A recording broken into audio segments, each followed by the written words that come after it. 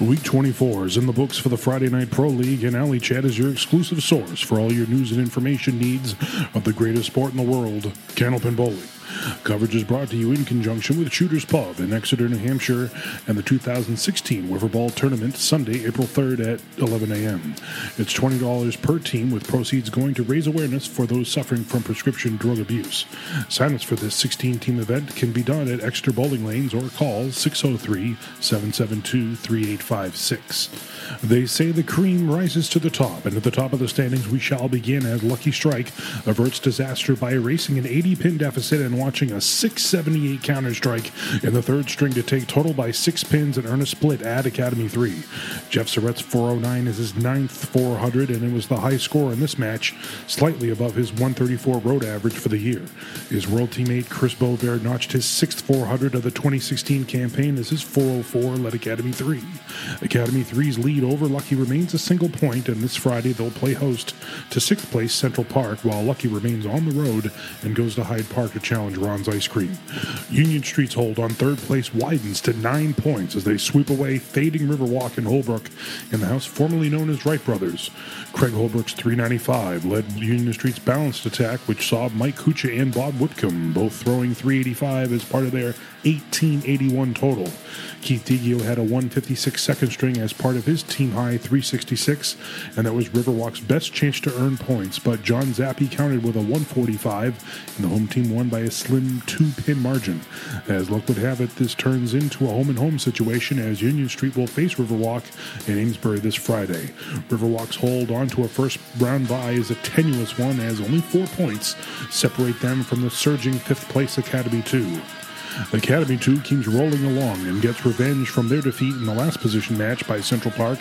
This time they go to East Boston and take 6 points. Were it not for Chris Capozzi's 153 and Hawk Hallis's 150 as part of Central's 642 middle string, it would have meant a sweep as total was decided by 68 pins. John Winchell's 375 marked the high score for the match, and it was Chris Capozzi's 373 that led Central Park, who falls to 6th place, but there is a 16-point cushion that separates them from 7th. This Friday, Academy 2 goes to Malden 1. Dan Legge throws 423, including a 159 middle string, as Ron's Ice Cream journeys to the Granite State and takes 6 from Park Place.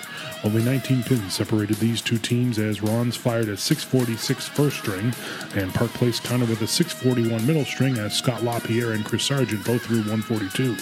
Ron's wins the final stanza by 7 pins, highlighted by Legge's 136, and that closes the gap to a single point that separates 7th and 8th place. Sargent led Park Place with a 404, and they look to return to winning form at Woburn 2. Academy 1 rolls an 1868 and cruises to a sweep at home over Metro 1.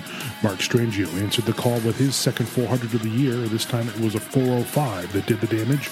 Academy 1 authored a 654 third string, and it was Strangio's 156 that negated Metro 1's Steve Spingola's 152 as part of his team-high 374.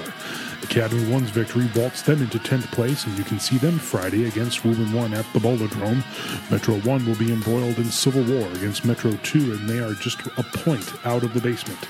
They call it position night for a reason, and nothing was settled between Malden 2 and Woburn 2 as they split in a match decided by 9 pins. Sal Cagnata had a match-high 389, and Nick Norcross added 385, including a 152 third string that aided his team in taking that string by 9 pins. Dennis Nuzzo led Malden 2 with a 382, and Rich Kochi had a 152 of his own, which came in the first string. Both teams are tied in the standings on the bump spot, with Woburn 2 holding that head-to-head pinfall tiebreaker. They're only 1 point from playoff extinction. Sean Landry's 395 and Chris Kaz's 384 enables Metro 2 to a sweep over visiting Malden 1. Jay Shiner's match-high 417 kept Malden 1 in it as they lost the first string by 18 and the second by 5 before shutting the door. Metro 2 is in 9th place as 3 teams are separated by 3 points in the standings. Malden 1 find themselves currently out of the playoffs, but they're only a point out with 6 weeks to go. And finally, Cape Ann goes to Woburn 1 and takes 6 with Dan Trenard throwing a match-high 376, and teammate Matt Lawless added 366 for a team that finally gets out of the basement and goes up 2 spots in the standings. Unfortunately, it is Woburn 1 that takes their unenviable place as cellar dwellers, and it was Mike Machichi's 344 that was the high score for his team. That was week 24 of the Friday Night Pro League. For Alley Chat, I'm Kyle Bruce.